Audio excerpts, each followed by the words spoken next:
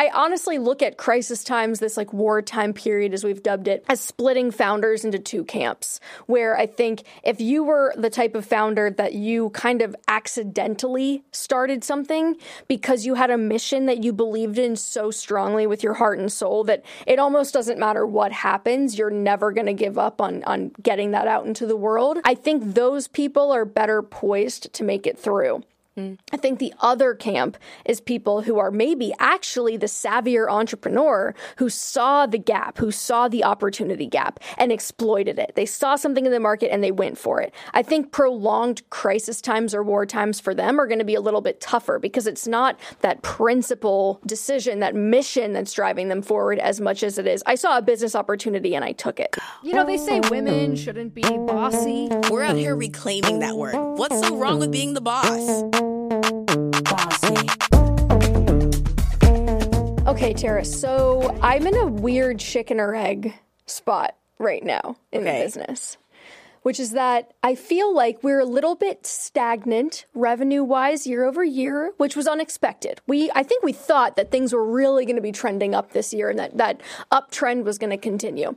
But because of a confluence of factors, things have not gone that way. But that puts us in an interesting position where we don't feel like we should be spending more money on more resources because we're not making as much as we thought we were going to. Yeah. However, part of what we're a little bit nervous about is not having enough resources part of the reason we're not growing. So it's a chicken or egg. And I would actually love to get your advice on how to probe a little bit deeper there, because to me, it's like there are a couple of options that I see, which is either try to focus on taking the existing resources and allocating them differently, or is it like, oh, well, you got to spend money to make money, and like you got to bring, if you think you need more resources, then like you should probably bring them in. Yeah, I generally don't have that stance. Like you always have to spend more to make more, particularly like as economies are shifting. Like I actually always think that it's funny when I hear you say like, oh, like we just expected we were always going to be like up and to the right at the same growth rate. And we were always going to be like I think that happens for most successful, like businesses that are successful at the beginning. They have this like quick growth. And we just assume, like, I know I did this multiple times. I just assumed that was always going to be the growth rate, and it is not. If you look at, like, the average business, they're not, like, doubling month over month. That's not really how business works, particularly not small business works. So it's pretty normal for you to have plateaus in the same way that, like, I don't know, have you ever been on, like, a weight loss journey? Maybe not. Fitness journey. Mm-hmm. Okay, you have plateaus in health. Right. Yeah.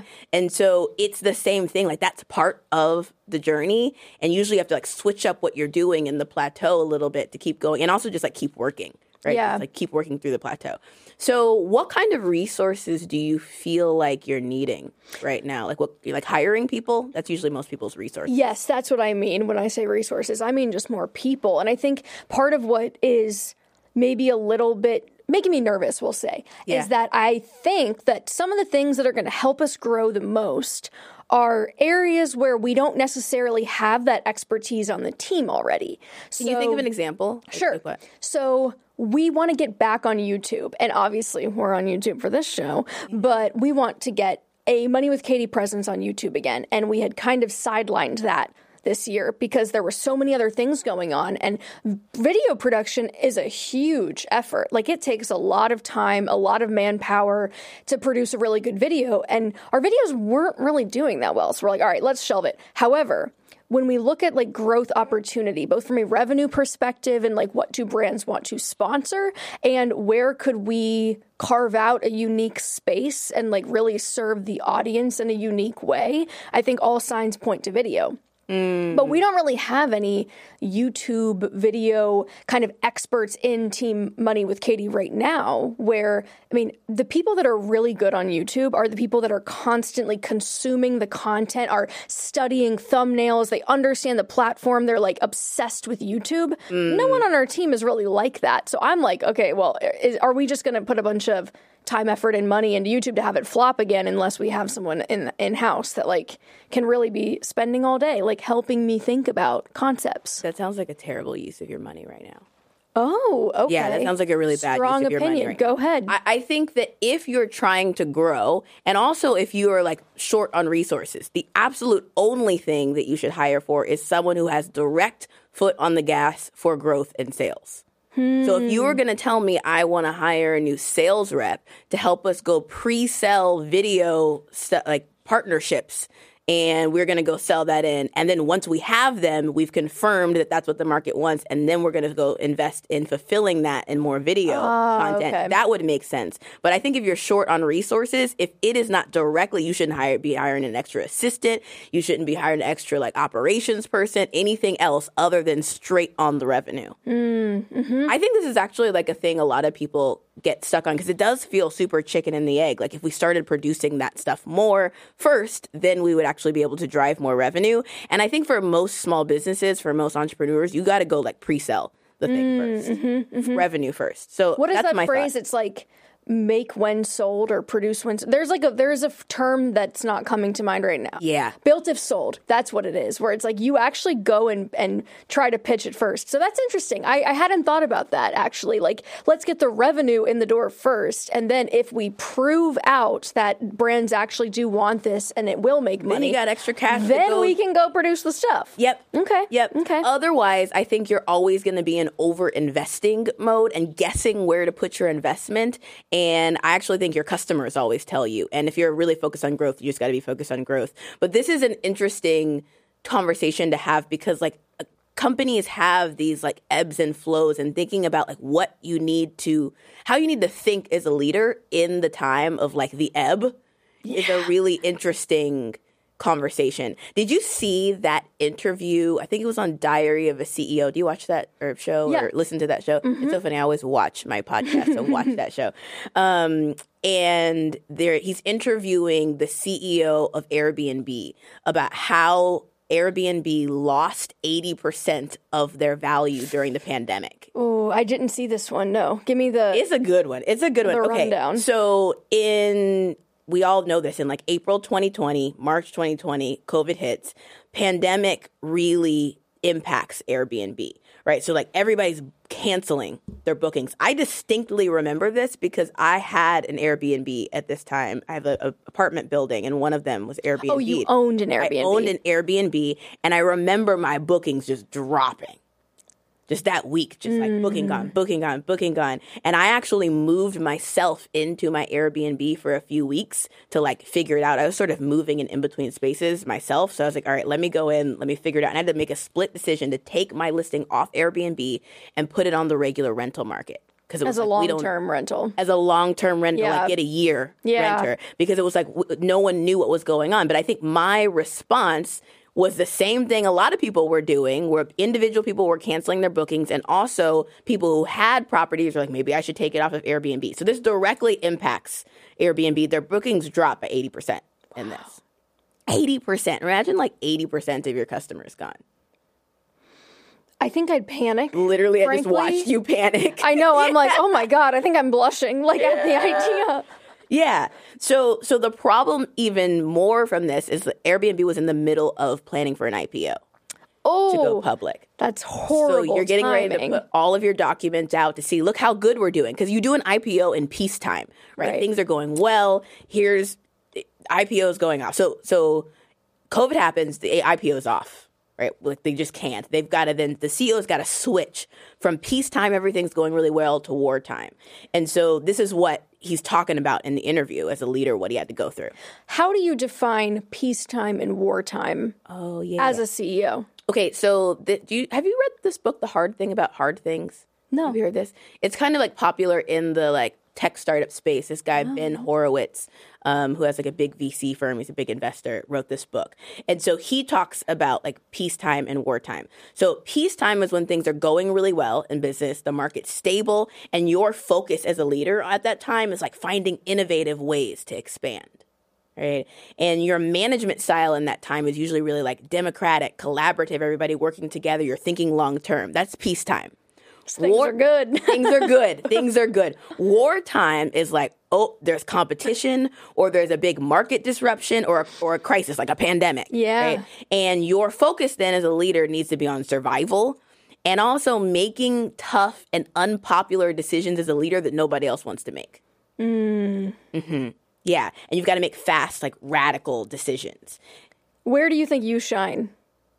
Oh, definitely peacetime. I was going to say, when you mentioned, this is when you're looking for the new innovative things, I was like, that's what Tara likes. Tara likes to do the new stuff. Yep. I thrive in like, how do we take the resources we have and like allocate them well? What sorts of deals can we do to expand the business? What kinds of new innovations can we come up with? That's my jam. Yeah. I struggle really hard when we're in wartime, and in wartime in the business, we need to cut off all the new innovation projects. And I feel like I'm cutting off my babies. Ooh. Okay, I think I would also... What about you? Well, I feel like the obvious answer here would be peacetime, because that's kind of when I was like, oh, great, this is so, business is fun. Business is easy. Like, things are just going well.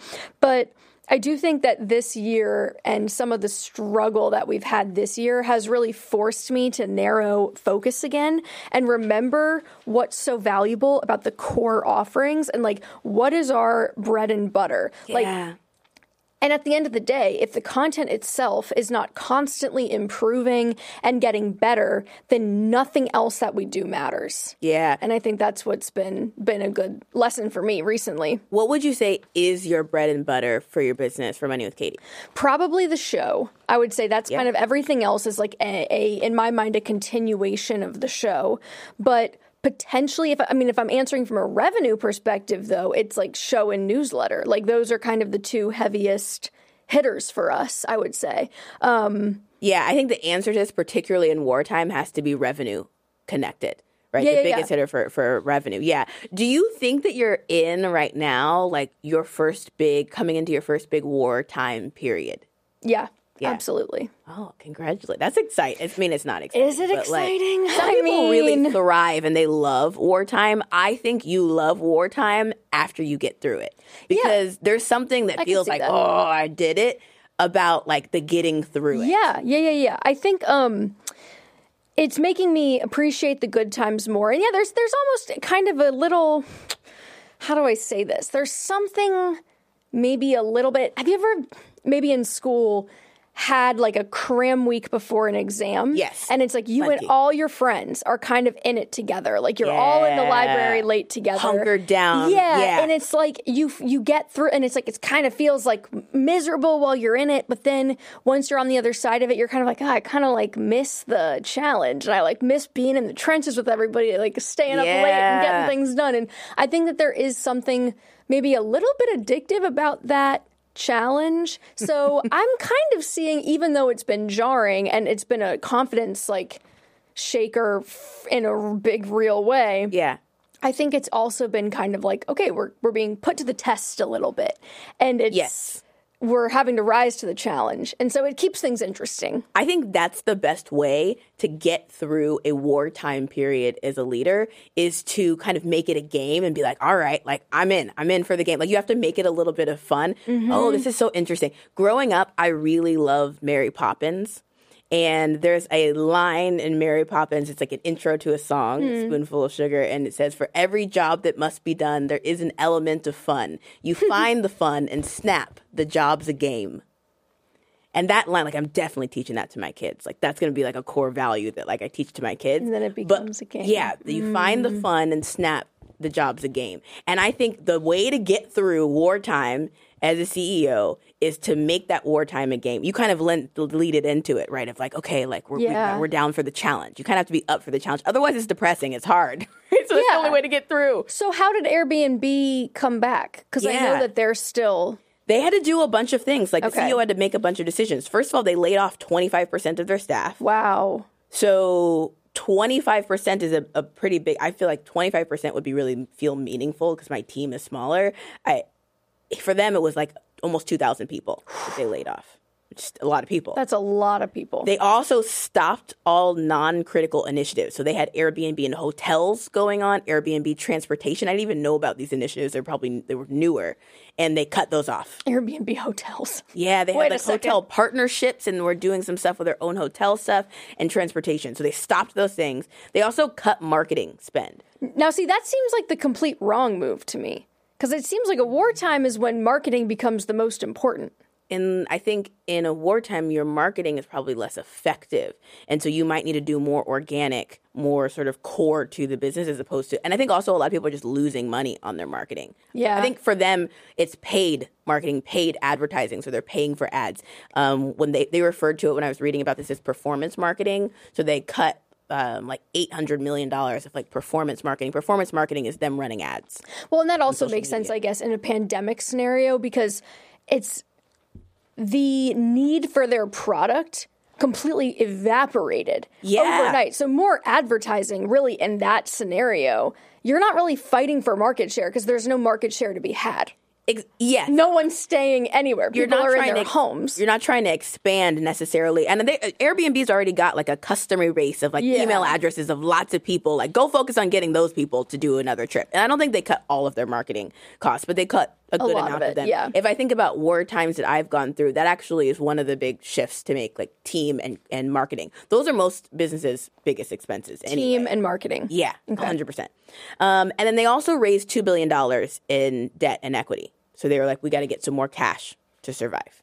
I see why you would need to do that. To me, though, it also feels like digging yourself into a deeper hole a little bit, like raising a bunch of money. I guess if you're just raising and then there's no strings attached, but debt where you're on the hook to pay it back, it's like, then if things really don't go your way or just don't go your way long enough, right? Because like if you have to start paying it back and you can't, it's like you might not actually have the runway to get back on track. Yeah. And then you sink the ship. So that makes me a little bit nervous. It's totally a risk. I think like I don't like to shame like people taking on debt for business because sometimes like you got to do it. Like that's a lot of people don't have access to being able to start businesses other than taking on some amount of debt. So I don't think it's always a bad thing. And also I think if you're really smart about how you're spending, I think taking on debt to keep the team, for example, to keep everybody on the team is a really poor decision in most scenarios. Usually like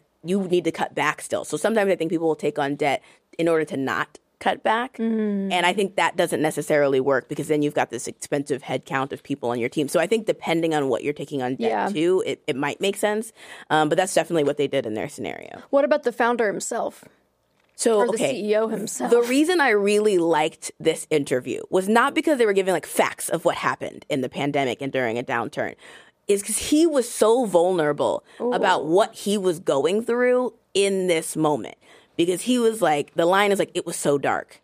It was such a dark period. Because what happened was he was worth $100 million, right? And then that just crashes. And it is really hard as an entrepreneur to not have all of your self-worth tied up in the business. Like they often are just tangled in there. It's real tangled. And I mean money too, like your net worth being correlated with your self-worth. And I think that idea of working so hard and to feel like you're kind of on top of that mountain of like, I did it. I've achieved the dream and I have all this money and I have this successful company. And then to face that challenge at the exact moment that you're feeling so cut down personally. To go from I did it all the way to like, can I do it? Instantly. Like that's a really good depiction of just like the trip of entrepreneurship and the roller coaster of entrepreneurship. There's this graphic, actually, I don't know if you've seen this, about like the emotional roller coaster of entrepreneurship. And essentially it's like up, oh my gosh, this is great. Oh my God, we're gonna crash. Everything's gonna mess up. I don't know why I was doubting myself. Everything's terrible. This business is not gonna work. And it's just like this daily experience. This is an extreme example in a pandemic where like your net worth drops down significantly. But that's just in general like what entrepreneurship is. It's a roller coaster. And the element of it being dark for a moment as for you as the leader, I think is like real. That's why I really loved this episode. Do you know who Fetty Wap is? Of course. What is 1738? Yes. Okay, so Fetty Wap is a rapper. I saw this TikTok of him, and he's talking about how in 2017, because he kind of like had a couple songs. Do you know what is it? I'm trying to remember what his like famous songs are. I'm like, hey, what's up? Hello. Yes. Okay. Great. Wait, we know the songs. We at least can hum them. So he was like, had a couple hit songs come out, like 2017. Yeah, he was on top of the world. Top of the world, and he's in this interview on TikTok talking about like I was making like $100K a day, and then it was like $50K a day, $40K. $30K. Like it starts to tank, and he's talking about the experience, and he says also that's when it starts getting dark.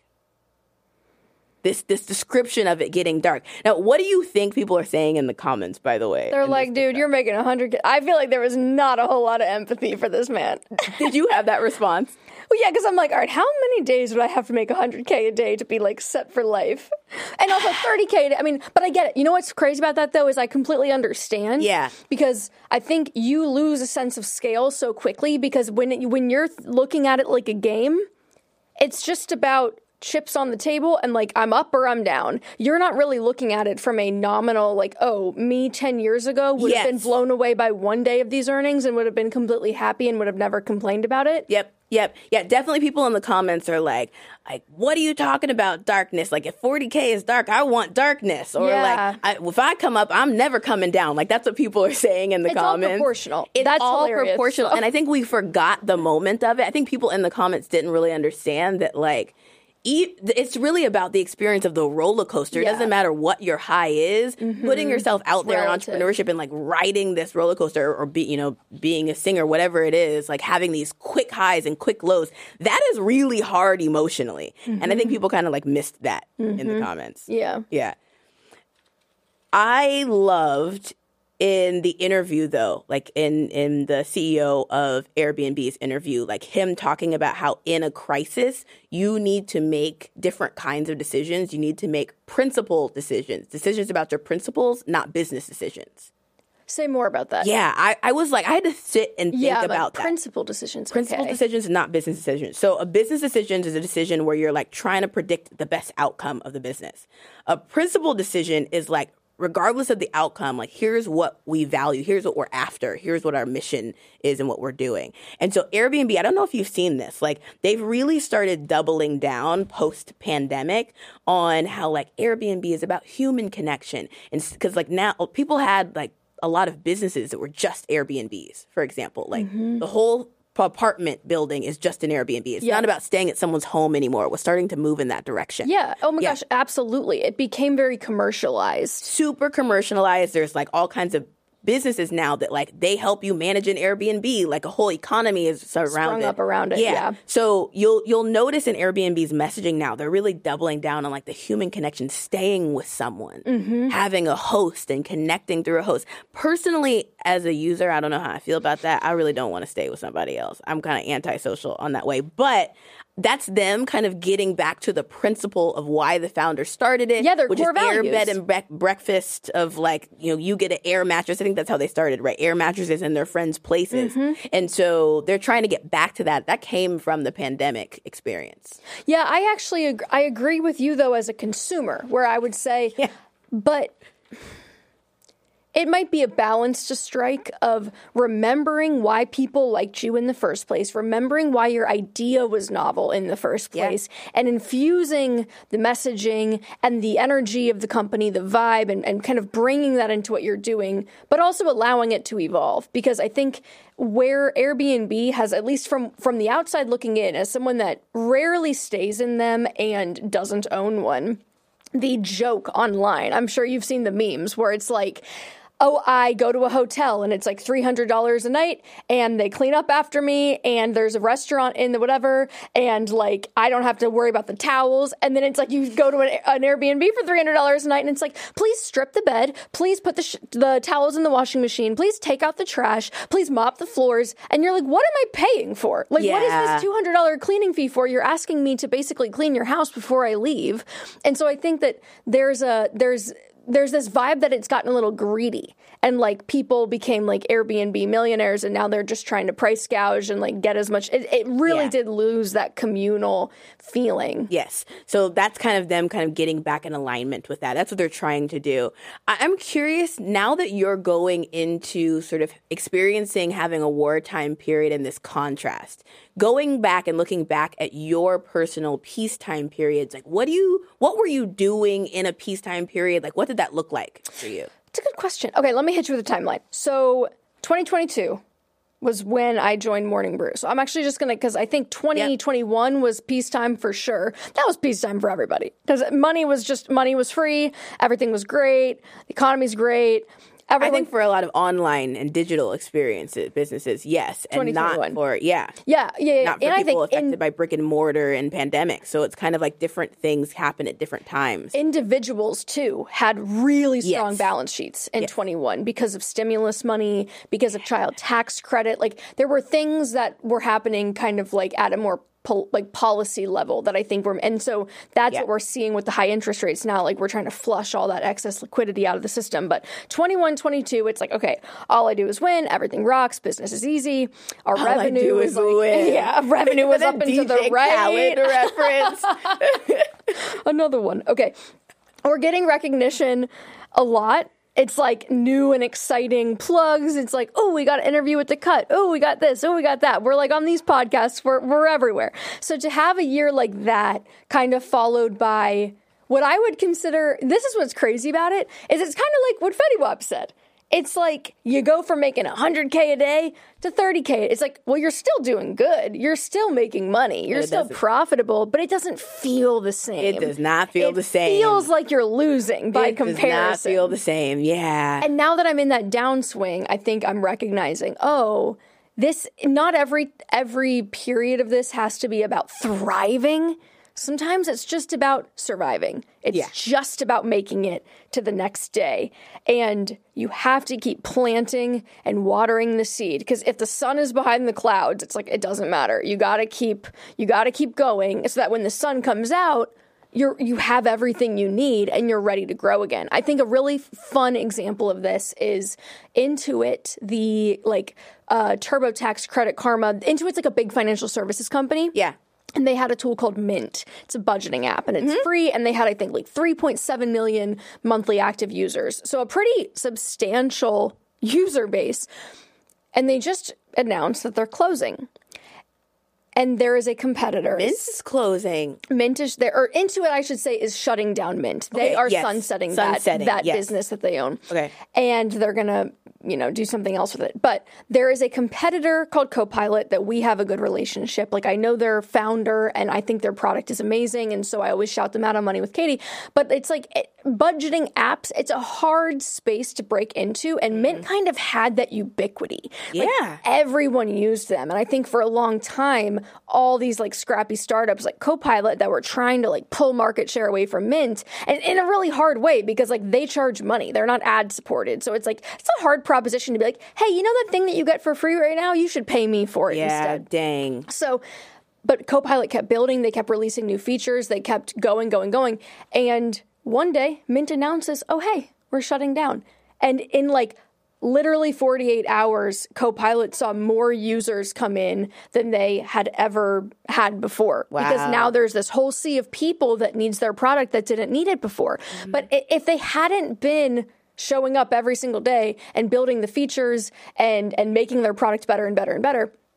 Yeah. But it takes that kind of moment, but you've got to wait for the moment. You got to be ready for that moment and have the infrastructure in place, or like you have to be prepared on your own, even if it's like, I don't know when it's going to come, but there's going to be a sea change. That's actually a really good point, because I think for example, for me, 2020 was a really big peacetime. I think a lot of digital businesses did really well because people were on lockdown. So they were on their devices at home, right? Thinking about what their plans are and what they're going to do next. But I think you have a really good point, because my friends that are entrepreneurs that did the best in 2020 were already ready for it. They were ready for a peacetime. They had set up infrastructure. They were ready to go. It wasn't like they just started getting serious about the business in the peacetime. So in reality, you're kind of building for the next peacetime. Yeah. Right. And as you set up your business, you probably may not captivate. If you're just getting started, you may not be able to catch a current wave. But there's all like entrepreneurship is waves and riding those waves. So I think that's actually a really good nuanced distinction. We'll be right back to the conversation after a quick break. Take your business further with the smart and flexible American Express Business Gold Card. It offers flexible spending capacity that adapts to your business. You can also earn up to $395 in annual statement credits on eligible purchases at select business merchants. That's the powerful backing of American Express. Terms apply. Learn more at americanexpress.com/business gold card. Okay, back to the show. What are you in now? I'm in wartime now. Okay. Yep, I'm in wartime. So I would say from like a timeline perspective, 2020 was super peacetime for sure. 2021, first half of it was peacetime, and then it got wartime when iOS 14 changed their privacy policies, which meant that Facebook, Instagram, all these platforms, when you run an ad on them, you could who you could target and how you could target was really different. So you used to be able to target like certain softwares that people use, certain people that people follow, like really nuanced, detailed. And then because, you see that pop up on your phone and it's like you open an app and it's like, can we track your activity? And you can say app not to track. Ask app not to track. I'm never allowing that. So with iOS 14, that pop-up became a thing, which meant that the advertising networks now aren't tracking all the things that you do in the same way, which means that the small businesses can't target you, or large businesses can't target you based on behavior. And so that means that the ads that you see maybe are a little bit less relevant. And also businesses, small businesses like mine, have a harder time getting to the right person. So that changed, and it changed the whole economics of how we did our advertising. It became like more expensive to do worse targeting. So what did you do? How did you? Yeah, so we made a lot of shifts. Like I had been doing a lot of like R&D, a lot of expansion. We had been sort of acquiring other businesses, and we reeled all of that back. All of that stopped. We laid off some people. Some people left the team. A bunch of business decisions happened so that we could just really focus on core. We did a lot more organic stuff as well. We sort of added different things into how we did our marketing that were more organic. I'm almost picking up on this through line here that you can't see pulling back as failure. And I think that's where people get stuck. Is they go, well, if I have to let someone go, that means I failed. Ooh, if I have to stop doing this new project that I was really excited about, it means I've messed up in some way and that I failed. And I think that game mentality is really pivotal because it allows you to be like, ooh, okay, let me like take some chips off the table. Let me like actually move over here instead. Okay, I thought I was going this way, but actually my strategy is changing and now I'm going that way. And not perceiving that as like, well, if I do this, that means I'm admitting defeat and that I've screwed up. This is really interesting because I wasn't thinking about that from a business perspective. I think you're really right. I'm going to use that for myself, that perspective. I am very aware of that dynamic in my personal life. Like I refer to sometimes I'll tell a friend, like I'm in an expansion period right now. Like I'm growing, I'm trying new things, I'm like elevating. And then sometimes I'm in a contraction period. And like all the voices in my head are like, don't do that. Stop. Like, it's scary. Like it's like a whole bunch of concern. And I get into contraction about like what I'm willing, the risks I'm willing to take. I feel like we had a conversation about that after we filmed our first few episodes. Yeah. You want to talk about it? A little bit. Yeah. I can't remember exactly what you texted me, but so you could probably speak to this a little bit better. But there was one moment where you had said something to me about, maybe reading. I don't remember. What was it? I think I generally remember. Okay. So we had just recorded our first batch of episodes. We batch these. And so we do these episodes in groups so that Katie and I can stay focused on our businesses and not be doing every single week. And so we had done our first small batch, and that was expansion for me. And I felt like, oh, I'm doing this new project and like I got my outfits. Like I was feeling good about myself. And then I think immediately after, the day after, I like started contracting. And this is not an abnormal practice. So I think I caught myself in the middle of it. I started texting you something that was a little doom and gloomy. It was very self-critical. It was like, oh, I don't know if it's a good idea. Oh, I remember. I was really worried about posting on social media and people being mean to me in the comments. It was going to be like, okay, we're going to like launch a new show and people are going to say mean things in the comments. I'm worried about that. And I was asking you about it because you have a larger brand in terms of like audience. And so I was asking you about this. And you were kind of like giving me advice about it. And in the middle of us talking about it, I went, hold on. I see you, bird, trying to come in and like put me in contraction period. And I think it's okay for you to be in contraction, by the way. Like you need those ebbs and flows. But I saw what was happening, which is I just had a big expansion. Yep. And now my whole self is trying to contract a little bit as a response. But I think that flow is not necessarily a bad thing, and it applies totally to business as well as your own growth. That's what I loved about it, though, is that I think you had maybe given me a sense of that already, because when you were texting me, I was like, I wonder if this is... It seems like she got big, and then she's like, oh, wait a second. It's like you're up on the tightrope and you like suddenly look down and you're like, hold on.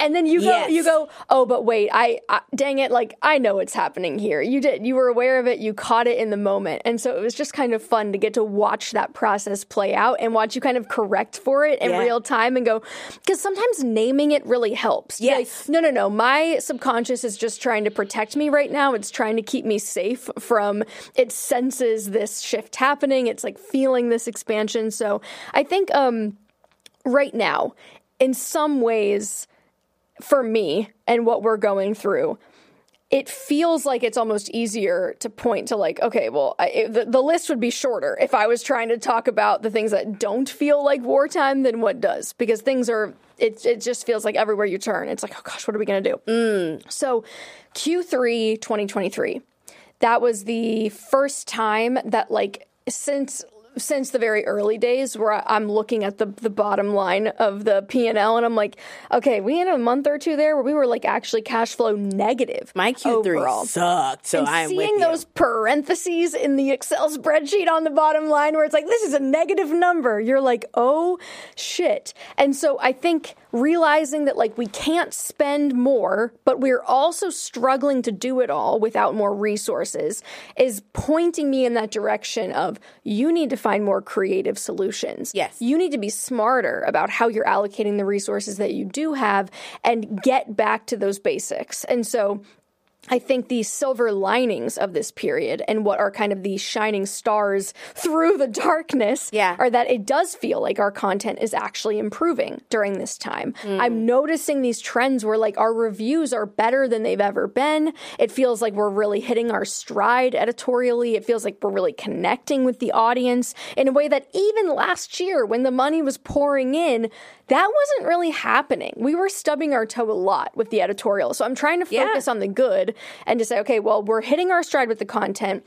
And maybe that success or that the revenue, the business growth is actually just a lag indicator. And like we right now we're laying the groundwork for something that we're going to benefit from 6 months from now. Yeah. And so we can't get discouraged that we're not seeing that benefit right away. I'm also noticing that like certain team members are stepping up more and like owning their roles even more in response to the challenge. So it's important, I think, to focus too on not just what's going wrong, but there might be a bit of a roadmap too in what's going right. And like, well, where are things really working? Well, what if we actually focused more there? Okay, so if you are listening to and watching this, we would love to hear from you just kind of where you are in life and in business. So either you have a business now and you're in a peacetime or a wartime, or you are not in the business, but you're some sort of leader in some way. We all have elements of leadership.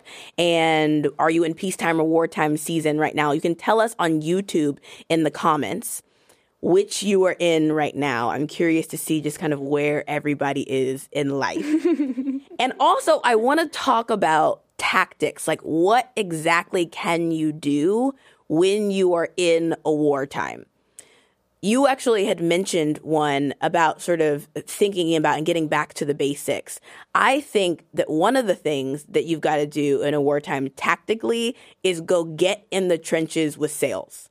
So if you have a sales team, you got to get your butt in the trenches. And if there's any pushback around that, you need to explain that this is a wartime. I'm here to work as a team, and we're here, we're doing it, but I'm in the trenches with you, because sales is like becomes the most important thing for the survival, right? That's one tactical thing. If sales is you, that means clearing your schedule, and Monday through Wednesday is the sales day, and I'm only doing on Thursday and Friday the other stuff. Right. Like, and it needs to lean a little bit. I've said Monday through Wednesday because that's like slightly the majority of the week. The majority of the week. Like, you need to rearrange your time so that it's majority that. Another thing tactically, in Q3, I did this. I went through our QuickBooks where we do our accounting. Most of cost was team.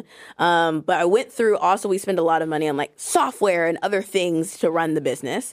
So went through all of the software. If you don't have QuickBooks, you can just do it in a spreadsheet, and went through everything we were spending money on and said, do we absolutely need this to serve customers and to make money? If it's a nice to have, then it's got to go. Right. Also, can we renegotiate this contract? Like, if you have some sort of subscription, a license, something like that, can we downgrade it? Can we have fewer people? Like, we had to be like, hey, like, not actually everybody's using this software. I'm just deleting the licenses for that. Like, how do you scale back and just pulling up a spreadsheet? And then also for employees, I had to do this where next to each person's name, I had to put like a C next to critical, or CR, critical for revenue. Okay. Like, their exact job is to drive revenue, which is not, for example, like an assistant, an administrator. They do not directly drive revenue, so they do not get a CR next to their name, right? And then I can then very clearly see there's also another one of like CD, critical for delivery. Okay. Right, to like give whatever we sold to the customer, give it to deliver that. And there's some people that are not really high CR or CD. That's where you've got to start having conversations about, like, maybe I can't have this person on the team right now.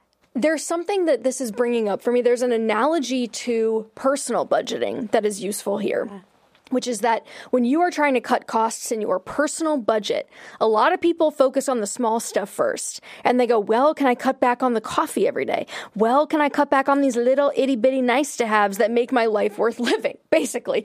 But they don't look at the big picture stuff. And so one big shift that we always talk about in personal expense management is you are better off starting with the big things, like your housing, like your transportation. Maybe you need to sell your car. One decision at that level of I'm going to get a roommate or I'm going to sell the car, that's going to free up 10 to 20% of your budget right away versus hacking away at all these little small cuts. 100%. And so I think it's interesting too in a business to look at that and go, start at the top. Don't start with the things that feel discretionary and like cuttable just because you feel like you can write them off quickly. It's like the big picture stuff is what really moves the needle. And unfortunately, to your point, it's like if that means humans, now that introduces an entirely different, I think, ethical dilemma, because that's really hard.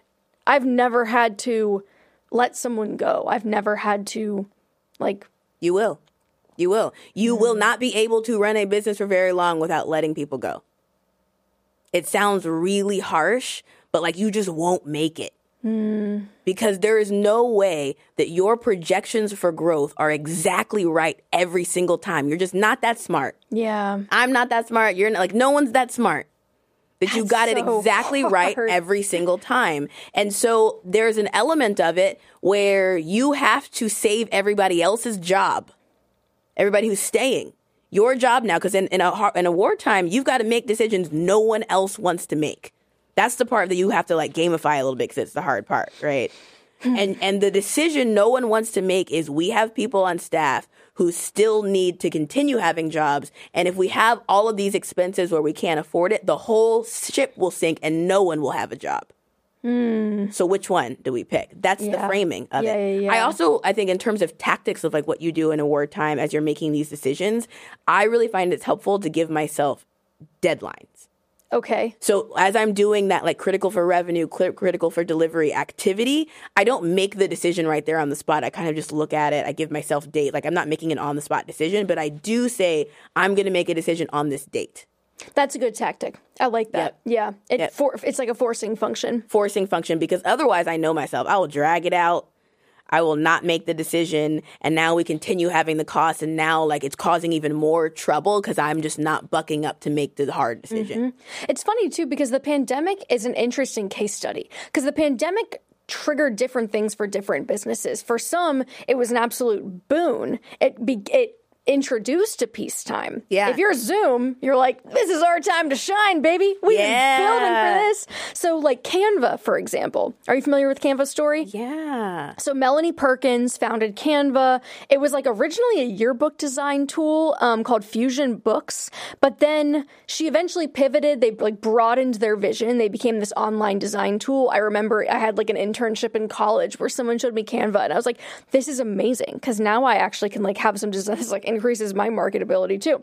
So at the beginning of the pandemic, they did some interesting things. First of all, they made a commitment that they were going to continue to pay all of their contracted workers. They just said, we're not going to hire anyone else. So we're not going to keep growing, but we're not going to like hiring freeze. Yes, a hiring freeze. Then they moved to remote quickly. They were decisive and like took quick action of, we're going to shut down this office. We're going to move to remote. And because of the nature of the pandemic and how work from home changed the working world, now all of a sudden people are having to communicate with one another differently. And if you remember how those calls during the pandemic went, it's like you're either a bunch of faces floating on the screen or you're like presenting things to a lot of people. And so during COVID, they actually focused on developing new things where it's like, okay, we're actually in a peacetime, like more people are using our product. So they pushed for innovation. They started making presentations. This was like their fastest growing document type. So rather than like, people who are not maybe proficient in Adobe InDesign who are now using this for like marketing materials, you just have everyday employees. Slides for presentations at work. Making slide decks that like look really good. And so that became a big kind of boon for them. They also added features such as presenter video recording tools so that you could film yourself presenting it to where like, your face would be in the corner. I remember using this for work. You would have your face in the corner and you could like send a video of yourself presenting this and you could just ship it off to people and be like, here's what you need to know.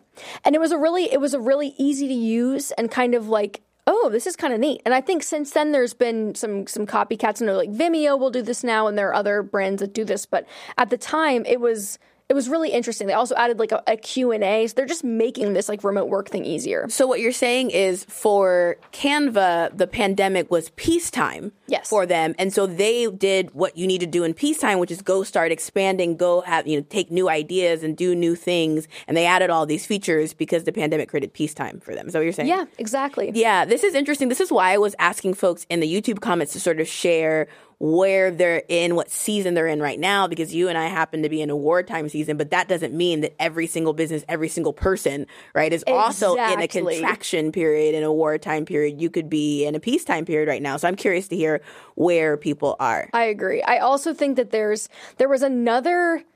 As a fitness instructor at the time, there was like this whole other element of getting to see, because I worked for an airline, which that's kind of hard to diversify if your core product is like moving people around the world during a pandemic. But I also worked in fitness, and fitness studios were closing down because that offering is so in person. And it was really fascinating to watch studio by studio close. And the ones that were able to keep it together and the ones that were able to stay open were the ones that moved really quickly to move to online and to make virtual classes and to embrace that quickly. And so there was one example of one. It's a fitness studio called The Class in New York.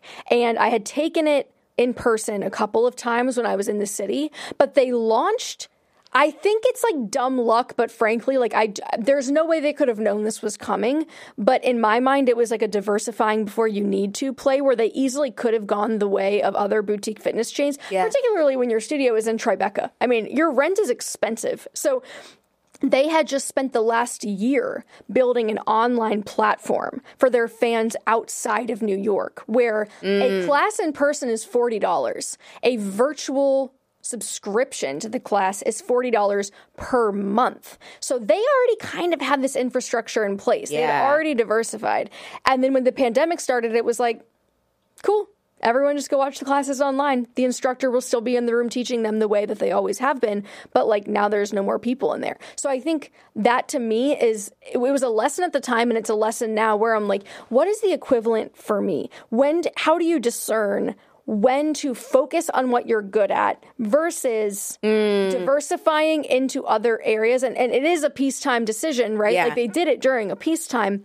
But I think in the peacetime, the lull or the trap is like, well, if everything's going so well, we don't have to do anything differently. We don't have to be looking for new areas of opportunity. Yeah. Everything we're doing is working. I think, too, there's a difference between looking in peacetime for a new opportunity and experimenting with new opportunities and completely diversifying the business. So now you're 50% doing your original product and 50% doing another product. Because I think where a lot of small businesses get stuck is like they just keep coming up with new ideas for stuff, new product, and are not really centrally focused on their core product. So I think you can maybe think during peacetime about two different models because there's a distinction here. One is we're going to create the experiment lab. And this is what I do during peacetime. Like I pick a couple people on the team who are good at experimenting too, and they sort of join the Terra lab and they're working with me on experiments. Those experiments it's not diversification. I would not call it full diversification. That's different.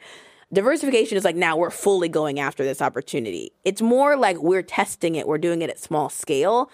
And that way, the example of sort of the class online pivot is like, okay, we've started this, we've built the foundation, we've validated it, but they didn't necessarily maybe crank up all the spending on all of their marketing and all of that beforehand, but they were ready with what the next move could be when they needed to do that move and pivot. I think that's a really important distinction, that you don't want to just like spread yourself super thin and be like, we've got to diversify. It's year 1, year 2, year 4 of the business. It's usually like too early to be diversifying heavily at that point, but you might be doing experiments for things that, start new lines of business and trying them. And I think those are different. I think the thing to be conscious of is that if losing your biggest customer or your biggest product would completely tank everything, you are not diversified enough. It's only a matter of time, right? And so I think that is when, if you feel as though you've got that locked in, and that's the only thing that you have locked in, I don't know.